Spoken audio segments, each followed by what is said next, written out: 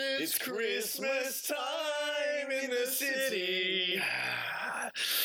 'Tis the season, Cooper. Zach, it's fun to sing along with you, but that actually grinds my gears. Does it really? Yeah, there are a few things that irk me the way that Christmas being celebrated on November 18th and even earlier in November. Right. Irk is a strong word. Yeah, and I use it intentionally. I bet. I'm here today on air to make a claim that Thanksgiving is the most underrated and overlooked holiday Talk in the about United it. States. Talk about it. I would agree. I grew up in Branson, Missouri.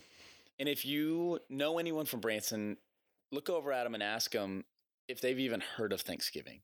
Because as soon as the creepy Halloween decorations come down, all of a sudden you start seeing Christmas trees everywhere, like Christmas lights down the roads. And I'm like, people, there's another holiday. And it's a good one. That's twice as big as Halloween. It's like, chill out, man. Easy. Christmas is a great holiday. Oh, it's I amazing. have nothing against Christmas. I mean, it's the best. It is. Christmas is the best holiday. It's the best holiday. Without a doubt. But Thanksgiving is easily the second best. It deserves a fighting chance. Right. I think there are some good things in Thanksgiving. Like, obviously, I think that the most important thing is the Macy's Thanksgiving Day Parade. Oh, without a doubt. And even in that, it knows it's not Christmas. It does. It's such a respectful holiday. It is. If you think of the best part of the Thanksgiving Day Parade, it concludes by pointing towards Christmas. Right. Santa's there. Exactly. It's like, okay, Thanksgiving has had its time. Right. It's had its day, had it maybe week if you're crazy. Right. But it's over. Yeah. And they know it's Christmas time. It's like a generous introduction. It's like it knows it's the receptionist to Christmas. Right. All right, go on back. Mr. Claus is ready for you. Yeah. That's what Thanksgiving is saying. But here's what's even better. Is right after the Macy's Thanksgiving Day Parade, people see Santa, they get excited for Christmas, but then everyone, without knowing it, the first thing they do to celebrate Christmas is they enjoy the dog show. Yes. They watch the dog show passively because they accidentally leave their TV on and they just watch poodles jump over logs. I literally don't even know what the show's called. I don't either. The National Something Dog Show, Yeah, but I watch it every year. And what will end up happening, I'm a commercial guy. We've talked about this before. We have. I get sucked in and I get sucked into the television. So oftentimes it will be, I'm just sitting on the couch while my family's having intentional conversation and I'm watching dogs. Fun fact, I'm highly allergic to dogs. If you have a dog and you invite Cooper over, he may not come. Right. I literally carry allergy medicine with me at all times. The dog show, though. Yes. No, it's the first thing that families do to celebrate Christmas, and they don't even know it. So here's the claim we're making. One, Thanksgiving is overlooked and needs more attention. And underrated. It's very underrated. There's a lot of food. There's a lot of upside to Thanksgiving. And number two, almost every American family's first celebration of Christmas is the dog show. First appropriate timed celebration. Exactly. So I say we embrace that. Yes. As a generation, as a society, let's embrace that the dog show is amazing. Do your research. Find a couple dogs you want to win. Root for someone. Roof for someone. That was funny. Thank you. All right, here we go. Welcome to the Next Generation Leader Podcast, where we believe great leaders are listeners, especially during their youth. Good leaders learn from their successes and mistakes, but great leaders learn from the successes and mistakes of those who go before them. I'm your host, Zach Funderburg, here with my co-host, Coop McCullough. Coop, how are we? We're in the studio, Zach. Merry Christmas, Coop. Don't get me started, man. I know, we already did. Coop, I'm excited about today's interview. Do you mind telling everyone when and where we first met this guy? Yes, so Zach and I were involved in a discipleship program our freshman year at Dallas Baptist University. It's called Stonehouse. And every Thursday night, our director, Chris Holloway, would bring in a speaker every Thursday night for us to listen to. And so this man was brought in, and there was a moment where he was reading some scripture. He was reading Psalm 7, and we're all following along in our Bibles. And I look up and I realize my man didn't bring a Bible and his eyes are closed. Right. He's reciting like I don't know if it was Psalm 7, that's just what I think of, but I think it was. He was saying all of Psalm 7 from memory without drawing attention. Like it was just like, I was like, that power move. That's where we want to be in Yes. a couple of years. And you tap me on my leg and you're like, dude, he doesn't have a Bible and his eyes are closed. And we left that just mind blown. Our jaws were we had to pick our jaws off the floor. We did. And we had to do it again the other day. We walked into this office wanting to talk about the informed leader, talking about information, what it looks like for a leader to be in the know with culture. Mm-hmm. And we left with a Swiss Army knife of leadership. Yes. tools. And that's why we titled this episode that, because Zach and I were talking and there was nothing we could think of that would adequately describe what was going to be talked about in this episode other than this is a tool that every leader needs. Right. And I promise you, if you listen to this, you will be a better leader. I promise. Yes. This is Dr. Nick Pitts, or just Nick, one of the most personable guys you'll ever meet. Yes. I think another story comes to mind, Zach, that I want to share. Okay.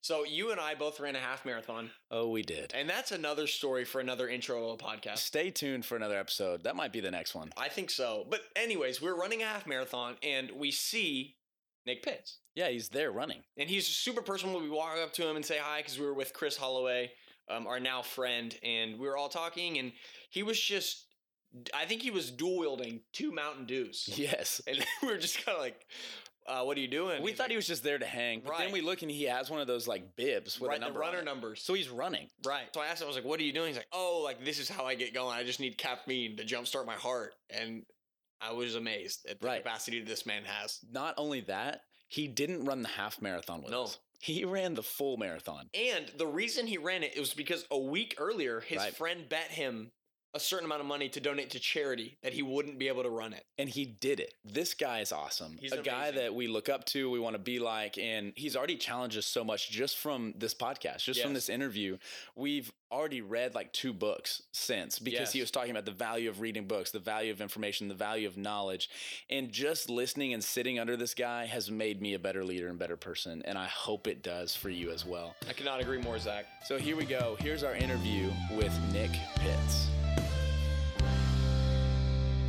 Well, Dr. Pitts. No way, it's Nick. Nick, Calm it's down. it's good to be with you, and it's good to have you on, and just to get to listen to you and ask you some questions. But start by just introducing yourself. Who are you? What you doing? Yeah, so my name is Nick Pitts, originally from Tennessee, here in Texas now. So followed Davy Crockett out here, and hopefully not going to suffer the same fate. And so I serve as the executive director for the Institute for Global Engagement here at Dallas Baptist, and kind of do some radio and TV stuff as well, being the kind of millennial voice on cultural issues of the day. Right, and speaking of that, part of your job is what you call the daily briefing. Yeah. Kind of tell us about that. Yeah, so daily briefing is just a kind of a newsletter that's sent out. It's about a 5-minute read that highlights the top 6 to 8 stories of the day and tries to answer the question, what would the biblical narrative say about this particular issue? Trying to help Christians of all shapes and sizes better understand not only the news of the day, but how does the good news of Jesus Christ inform how they should think about some of those issues. Right, and that plays right into what we want to talk about today, of how information can play into leadership and how young leaders need to be taking in information and then applying that to their decision making. So talk about that. Talk about cultural trends, information. How should leaders be consuming that and then using that within their leadership influence? Yeah, so I mean, just at the very core of a leader, right? The idea of a leader is an individual that, 1, is serving the followers, 2 is defining reality for the followers, and then 3 has set a vision or goal, and then they've gone about trying to motivate followers to be able to follow after them. And so when I think about like being informed by the news, I'm 1, trying to understand what are the obstacles that are before me and what are the opportunities that can help propel me toward that particular end that I have in mind relative to the group that is following after me. It's really important for us to understand what are the forces and dynamics that are at play in the society that I'm operating within. The second piece is I got to know the people. Certain people are motivated by different things. And so some person might be motivated by a reward of monetary value. Other person might just need some bit of encouragement with the words that I say. Understanding that people operate differently, and I need to know the people that are around me as well. So it requires an emotional intelligence, kind of a situational awareness in that piece. Understanding also the context and the mission that my particular following is moving in. So I want to know societally what it is, the dynamics that are at play. 2, I want to know interpersonally what it is at play. And then 3, hopefully I can define a reality and set a clear mission and then figure out how can I serve these individuals in such a way that brings out the best in them, that allows all of us to be able to experience the best, which is the mission of the group. Kind of break down defining a reality. Yeah. What does that mean? What does it look like for a leader to define a reality for their followers? Yeah, so what I'm trying to do is I'm trying to clearly and concisely articulate the mission that's before us. And the second thing I'm trying to do is I'm trying to understand the context that we're operating in. As a Christian, biblically, I've always had a particular inclination towards the men of Issachar. In 1 Chronicles 12, you have this tribe of people that understood the times. So as an individual that's trying to define reality, what I'm trying to do is I'm trying to allow individuals to be able to allow them to have eyes to see, ears to hear what's around them, and then in turn, us to join the work that God's doing and see as we pursue after God and as we pursue after the vision that He's given us, how can we best be His servants and kind of fulfill that? That's really good. There's kind of a legend circling around the daily briefing. About the Loch Ness Monster? About, not necessarily. Bigfoot? No, they're about, flat. They're about this flat. Nick Pitts. Oh, man. The fact that you get up extremely early in the Isn't it morning stupid? to do this. It's so dumb. What time do you get up? Here's what I'll answer. I won't answer the question right now, but I'll give context. I am extroverted to the very core. I love being around people. Right. I love hanging out with y'all. Cooper over here, I love hanging out with y'all. And so whenever there's people around, I want to be around people. So that's always going to force me to say yes to whatever coffee shop, late night gathering. I'm always going to want to be around people. Right. But then there's also the introverted side of me. Like, I love reading. I've got like this steady stream of books that I always want to be putting down. But you can't really read around other people. And so that in turn forces me to want to wake up a little bit earlier to read and to hang out a little bit later with people. So I usually get up around 3 o'clock to start the day briefing.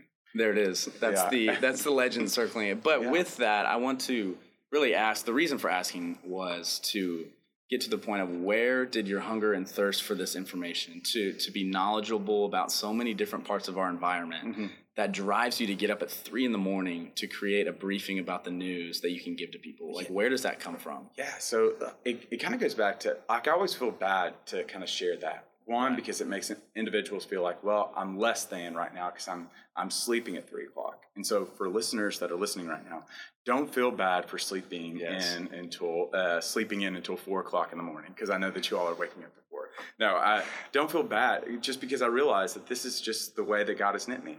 And just as I would not expect, you would not expect me to operate with your gifts, I don't expect you to operate with the gifting and skill set that God's placed into me. And then the second piece is, to a certain degree, it's like I'm divinely haunted. Like when Jesus gives that parable of the talents, and he gives individuals one 5 talents, another 2 talents, and another one a singular talent. There's this expectation that we're to deploy those talents while he's away, and that he's going to ask what we did with them when he comes back. I don't know whether I've been given 1, 2, I don't know what I've been given, but here's what I do know. The talents that I can identify within my own life, I know there's going to come a day that my Father is going to come back, or I'm going to have to give an account for what I did. And that haunts me. I'm not haunted by the idea of whether God loves me. I think that's very clear in the biblical narrative. I'm not haunted by the idea of condemnation. I think it's very clear that God strikes away all that condemnation. What I am divinely haunted and compelled by love to do is to deploy those talents in such a way that I might be able to further his kingdom. And so there's never a part of me that wants to expect individuals to wake up when I wake up, but I do know that I've just been built in such a way that I don't have to set my alarm clock, and it just seems very natural for me to wake up. It seems very natural for me I love to read and to try to help make sense of this world in such a way that individuals that have eyes to see and ears to hear can see, like C.S. Lewis says, that Aslan is on the move. And hopefully I can be an instrument in God's hand to inspire others to be of benefit so that others might taste and see and know that God's good.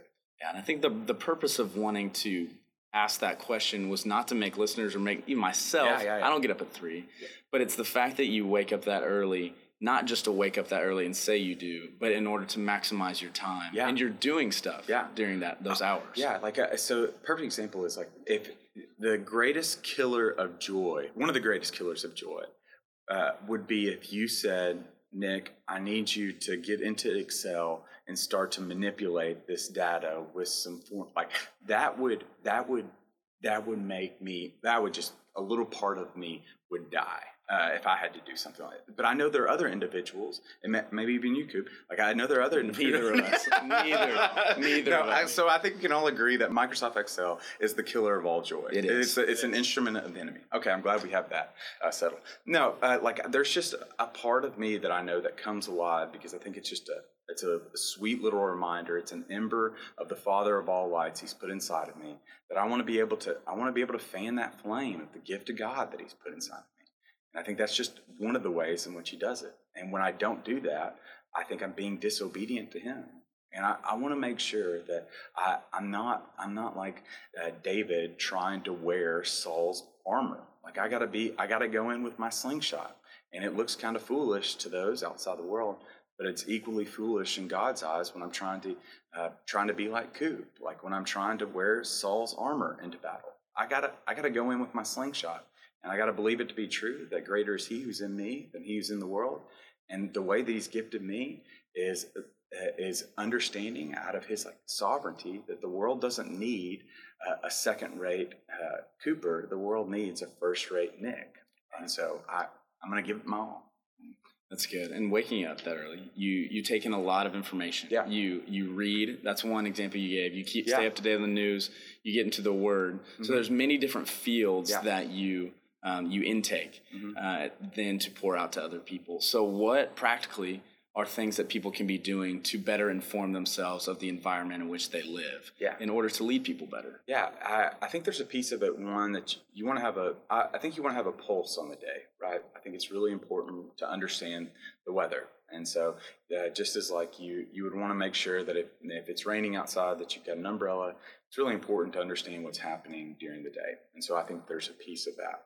It's also important to understand that it's not summer right now. We're in fall. And so you probably have put away summer clothes to a certain degree.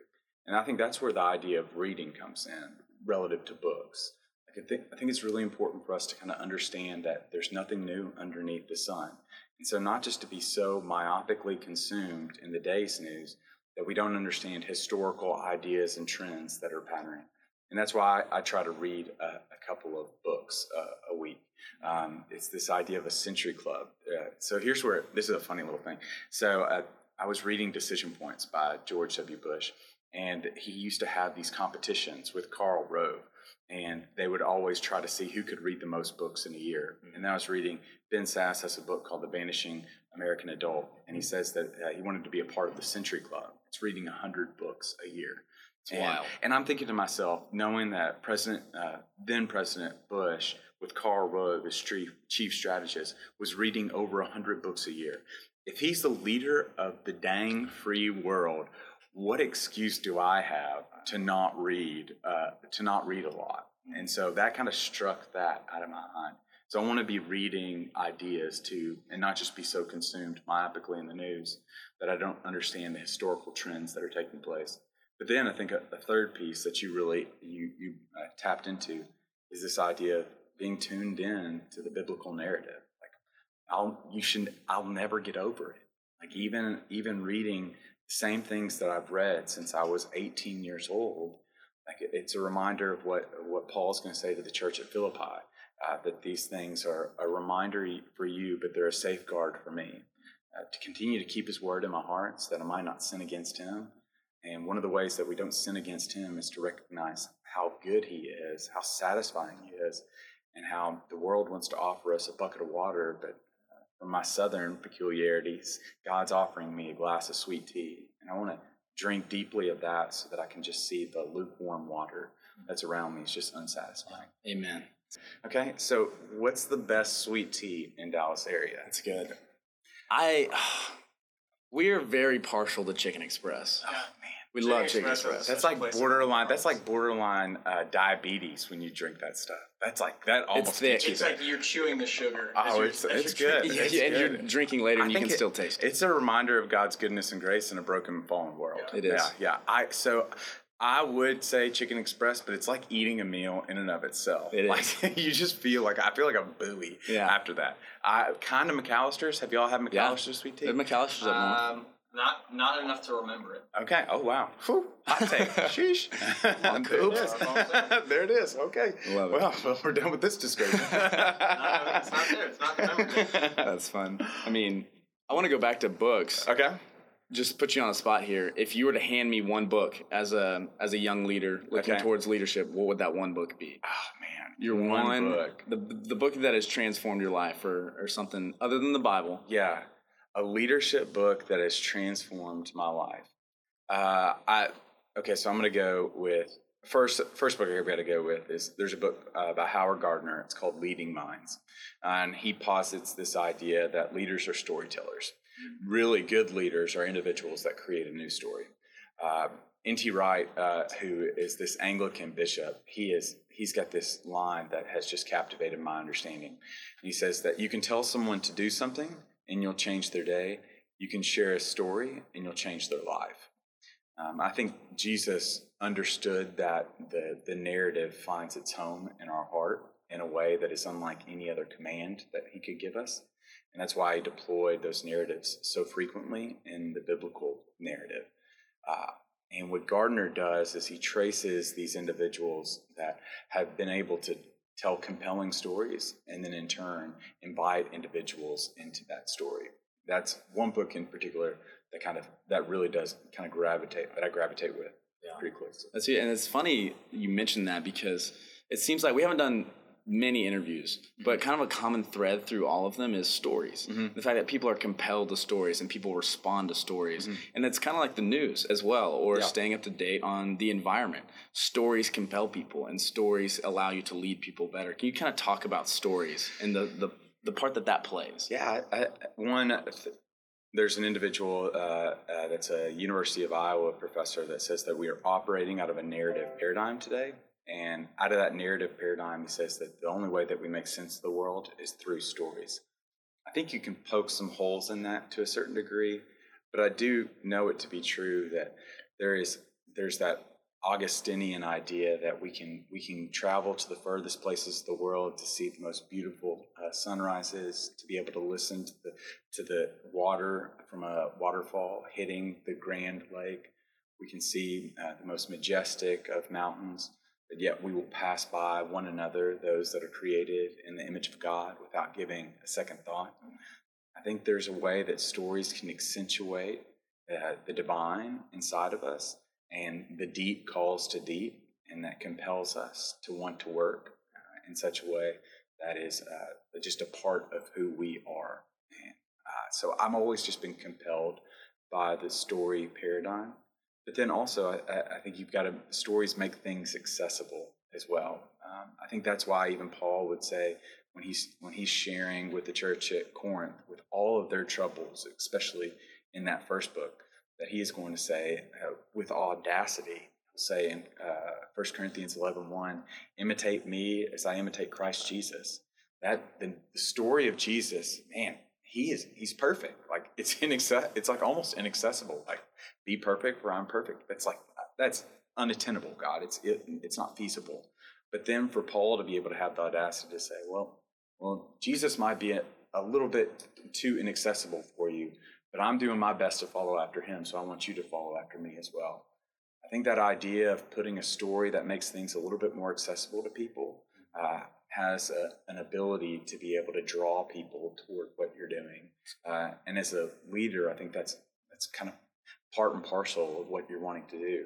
You're wanting to be an individual that not only can compellingly tell the story of where you're wanting to lead people, but also in turn you're wanting to kind of embody that as well and say, not only just do as I do, but say as I say as well. Right.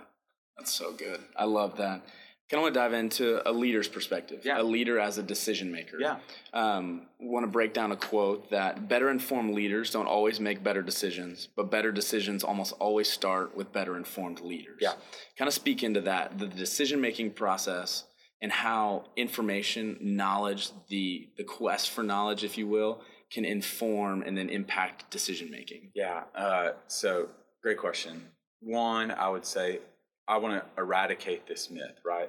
So at the very core, we've got to say that we are rational individuals. I think we're individuals that have reason, but we don't always use reason.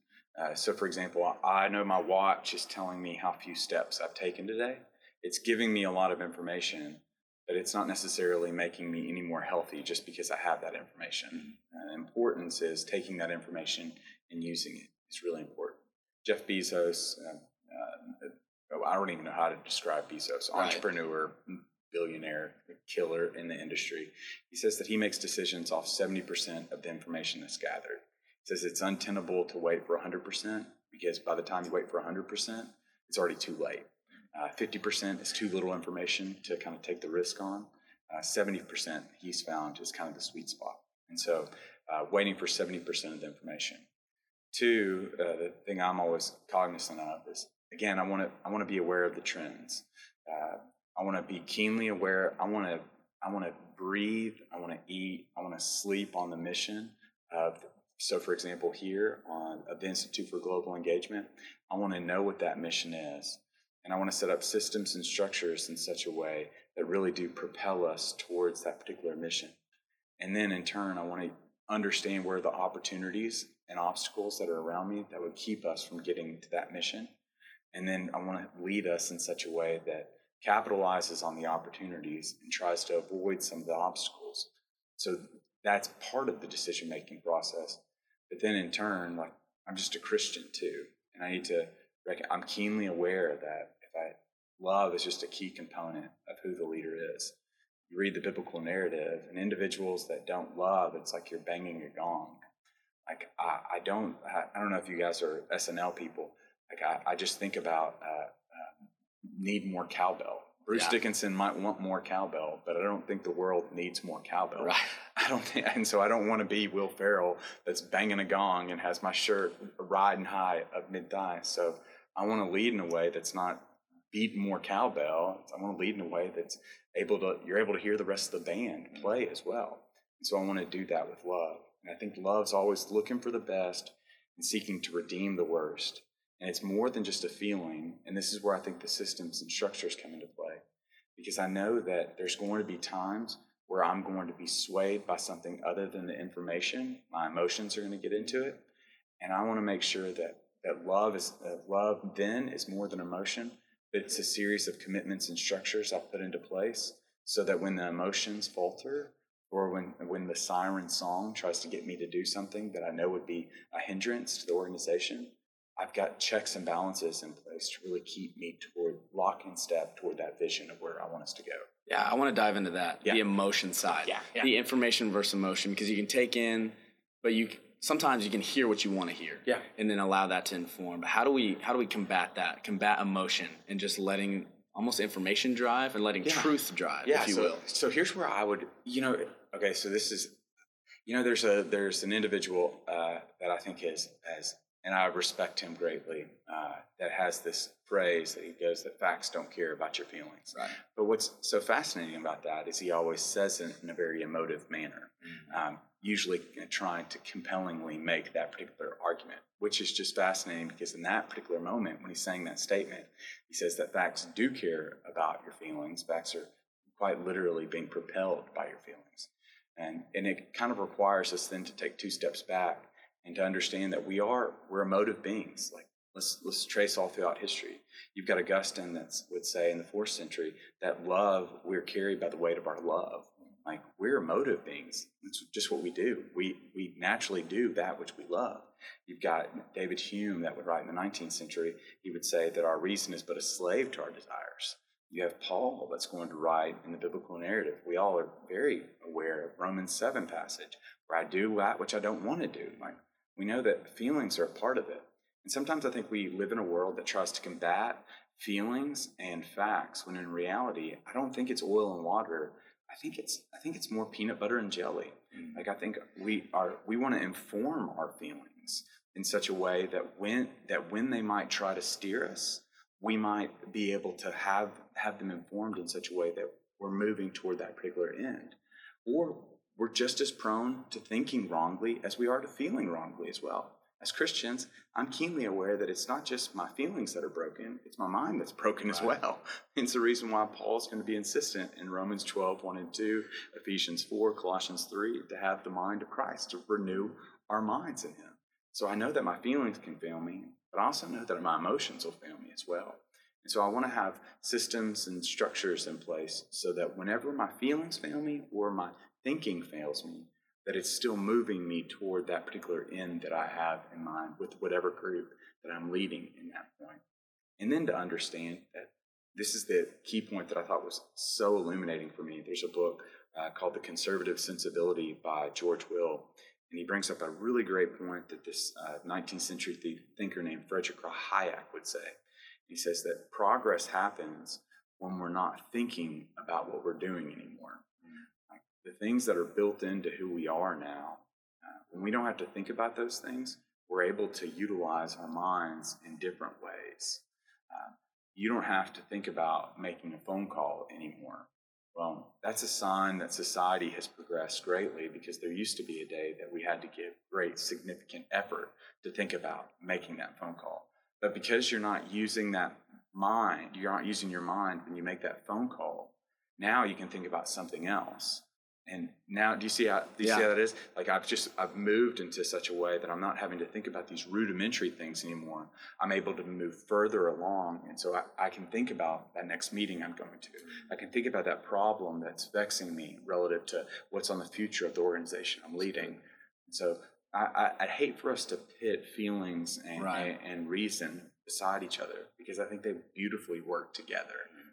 Yeah, and I'm reminded so much of all throughout Proverbs when it's talking about wisdom. If you look at the wisdom passage of Proverbs 8, talking about it's knowledge plus discretion. Yeah. And so you have the discretion of what is right and wrong. And when you mix those, the peanut butter and jelly, if you will, the knowledge plus discretion, there's wisdom. And it's way better than rubies. Yeah. And so it's like, where does that play into it as well? And kind of what you were saying. I think the number, I looked this up the other day, the number is like, we make 300 decisions a day. We make over I think it's 5,000 decisions a day. I'll go back and we can put it in the comments or whatever. It's crazy, the average number of decisions. Can you imagine having to spend time thinking about every decision that you make a day? Yeah.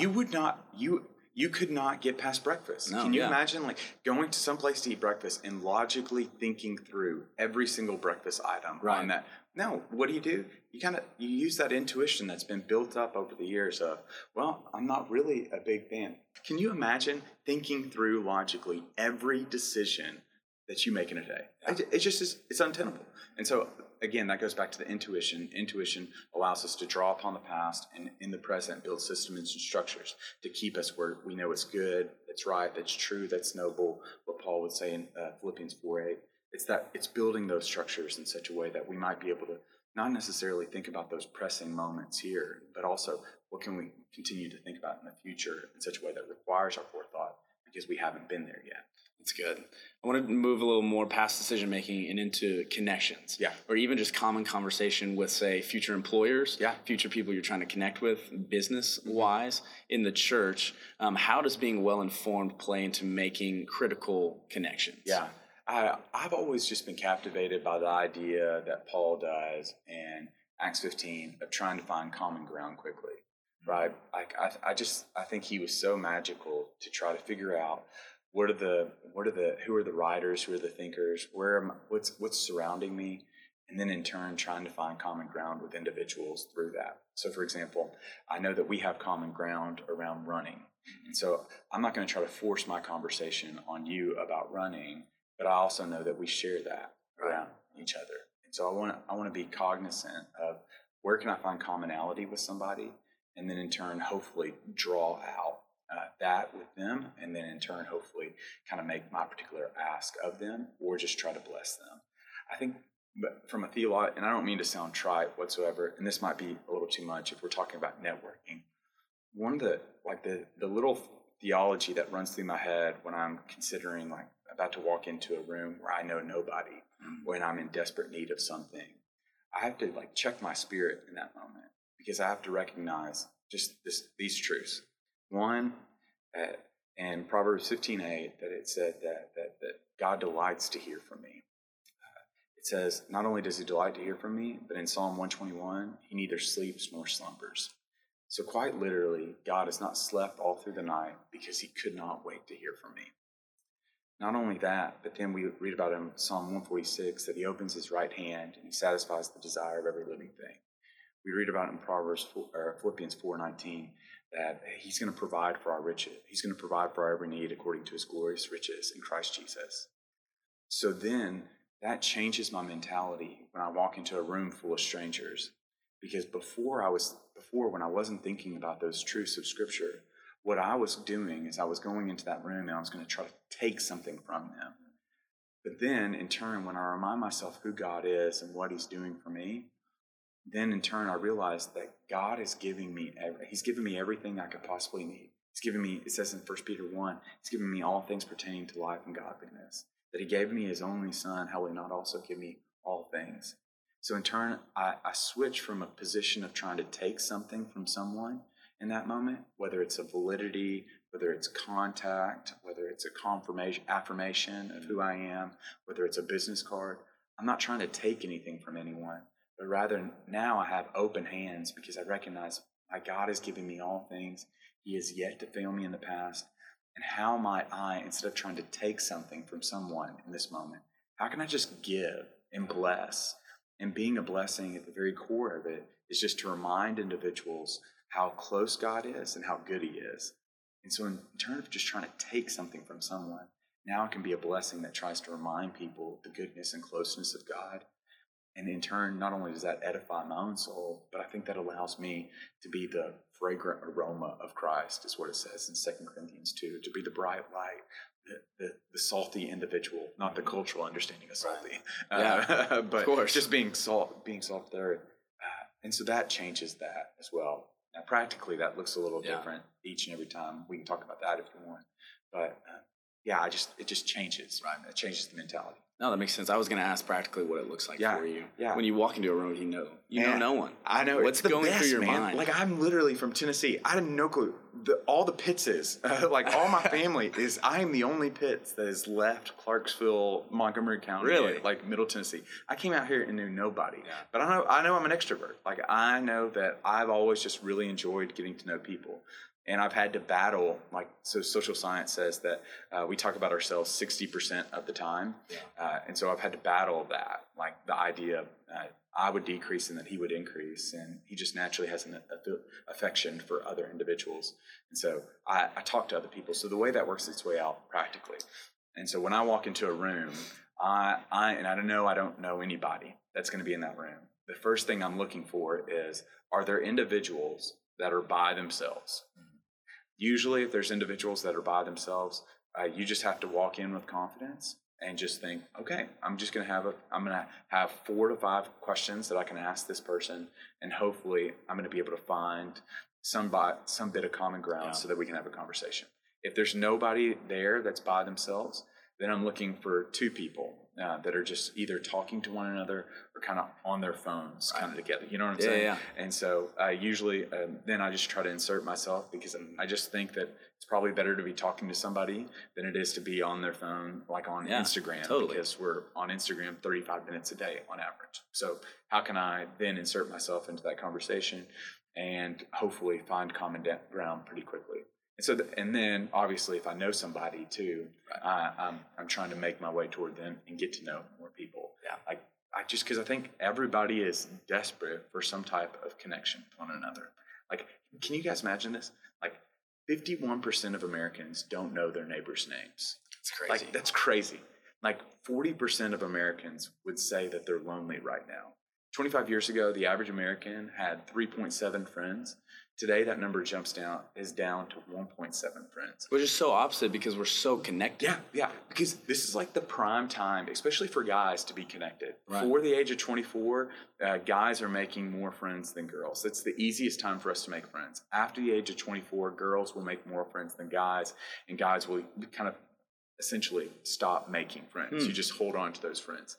But college is that time where you're I got no freaking clue who anybody is around here. Who wants to cause trouble and who wants just to hang out and stay up all hours of the night. So this is the most beautiful time to really hone those skills of how can I engage in small talk conversation to get to know one another. And in turn, when I don't have that collegial atmosphere that in the college campus, How can I go to the networking events, the happy hours, and hopefully try to apply what I learned in college when I didn't know anybody to now this setting where everybody's been working for 8-9 hours of the day, but they're just as hungry to have some type of connection. Right. You just got to get over yourself. Oh, yeah. It's like, just put yourself out there and talk to people. So here's like one of my favorite quotes is this guy, David Foster Wallace. And he said, because I think we all have this insecurity of, I mean, what are they going to think of me? Right. Like, what are they going to think of me? And DFW is like his name, which is awesome because we are in the DFW. So David Foster Wallace says, you'll stop caring how much other people think of you when you realize how little they actually do. Yeah. Like everybody's just kind of thinking of themselves, right, not really thinking about you. And so it's if you can walk up with confidence and like just walk up realizing they're not thinking about you, they're thinking about themselves. That frees you then just to get to know them, who they're already thinking about. And what the research indicates, they're going to want to talk about, which is themselves. And so that's good. We just got to tap into what people want to talk about. Yeah. Which is not us. They want to talk about they themselves. want to talk about themselves. Asking good questions. Yeah. That's so good. Yeah. Well, Nick, thank you so much for sharing that. I want to ask you one more question. Yeah. Just one we ask everyone. Okay. Just some advice. What would you look back and give 20-year-old Nick Pitts? What would you say to that person? What would you say to me, our listeners, as they look forward to leadership? What advice would you give that person? Don't be afraid to risk it to get the biscuit. Mm-hmm. And so, like my thing, like there was a study that was put out, individuals that were facing a significant decision and they didn't care which way it went. And so this significant decision being, I'm thinking about getting married, I'm thinking about moving, I'm thinking about accepting this job, and they didn't know which way to go, whether to say yes or no to the risk. And so they were paralyzed by it, and in turn, they said, we're willing to let some computer flip a coin, and we'll do whatever the computer tells us to do. And what the research found is that 26,000 people wrote in and said, we're willing to do this. And wow. They flipped the coin, and what the research concluded was this, that individuals who took the risk, regardless of outcome, were more happy because they took the risk than if they had stuck with the status quo. Mm. I just think we're so averse to risk today. We're so preventative risk, and we really have you have so little to risk when you're 20 years old. So what? You fall on your face. Well, you don't. I mean, you've probably got friends that'll put you up on the couch. You've got family that you'll have to put up with, but at least you'll get to raid the pantry. There's so many levels that you'll go through to really fall on your face and be a homeless person, right?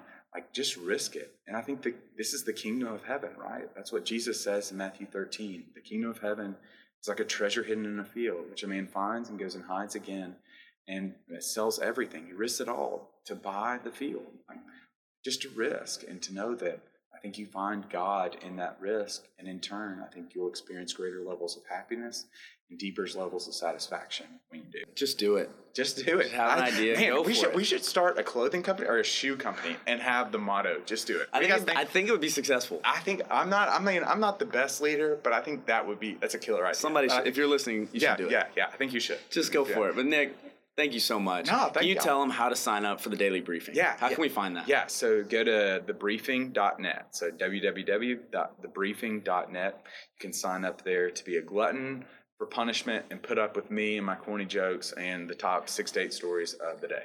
Do it. Go sign up for it right now. Nick, thank you so much for being with us. It's been such a joy. It's great to be here.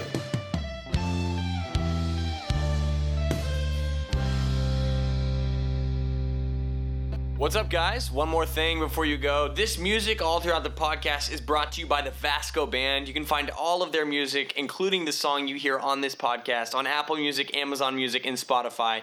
Anywhere you find your music, they are there.